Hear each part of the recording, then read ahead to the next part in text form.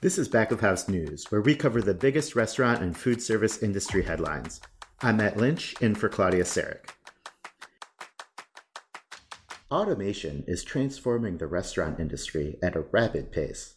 From June 20th to 24th, Back of House is presenting Automation Week, taking a deeper look at what's happening in restaurant automation, what it means for operators, and what's next.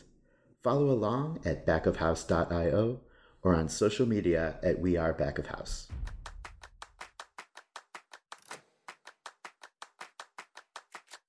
This week, we discuss the future of automation in the restaurant industry and how its expansion might shape the industry at large.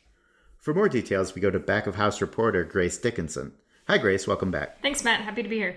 So recently, we've seen automation popping up in restaurants worldwide in different ways. Robot bartenders, fully autonomous pizza shops, mechanical arms taking over fryer stations. It's kind of everywhere, and it's become pretty clear automation's going to be a mainstay in the industry. Would you think that's fair to say? Yeah, exactly. I mean, the global robotics market is expected to reach roughly $147 billion by the end of 2025.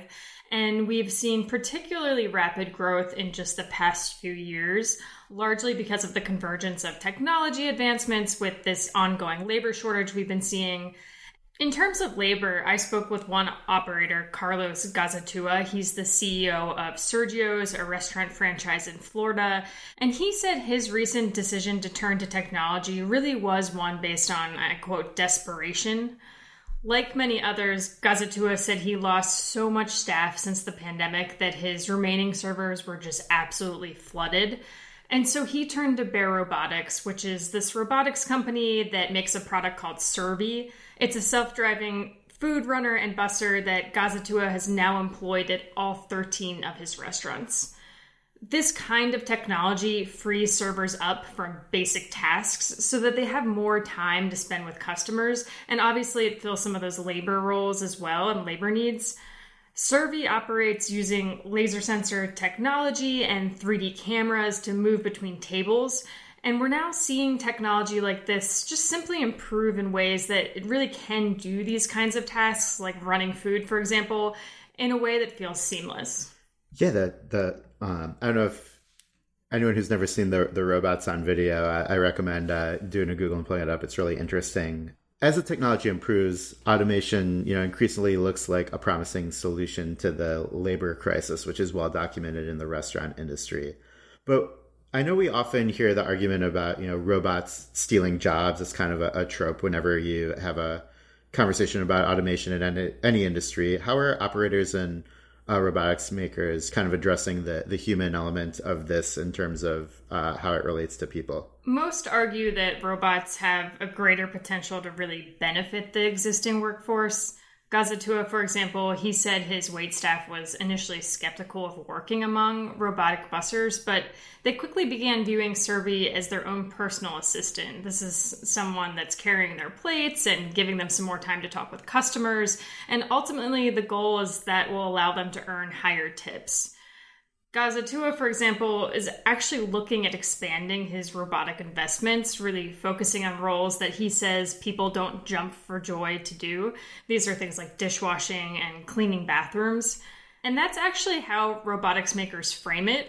They often voice that the goal is to sort of offload these monotonous and mundane jobs so that existing staff can really focus more on customer-facing and complex tasks. For example, when I spoke with Miso Robotics, they're one of the major players and the company behind Flippy, which is a robotic arm that automates the fryer station.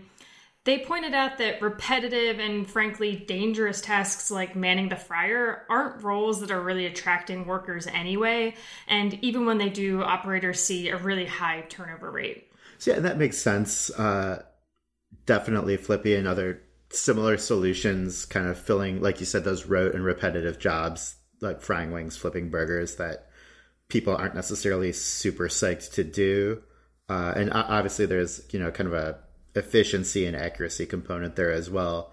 But I'm curious, I think the fit, given that in fast food, is pretty clear. But what are experts saying about what this looks like for, say, full service, even fine dining restaurants? Right, so we know robots currently have their limitations, and many operators remain skeptical because of this, that the technology will enter fine dining kitchens, at least in the near future. Most say there are just too many complicated dishes and techniques in fine dining that aren't really suitable to current automation.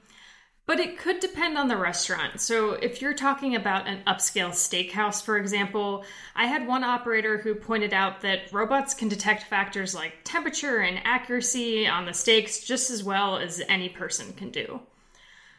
But when it comes to the front of house and robots rolling around the dining room, there's even greater skepticism. Most operators feel that fine dining simply relies too much on humanized elements and there's personal touches to really create the experience that fine dining promises. But it's not without surprise that robotics makers argue otherwise, and most say that QSRs are simply a starting point for them. Many are in the process of developing automated solutions right now that can carry out a wider amount of tasks and also more complex tasks, both in the kitchen and in the front of house.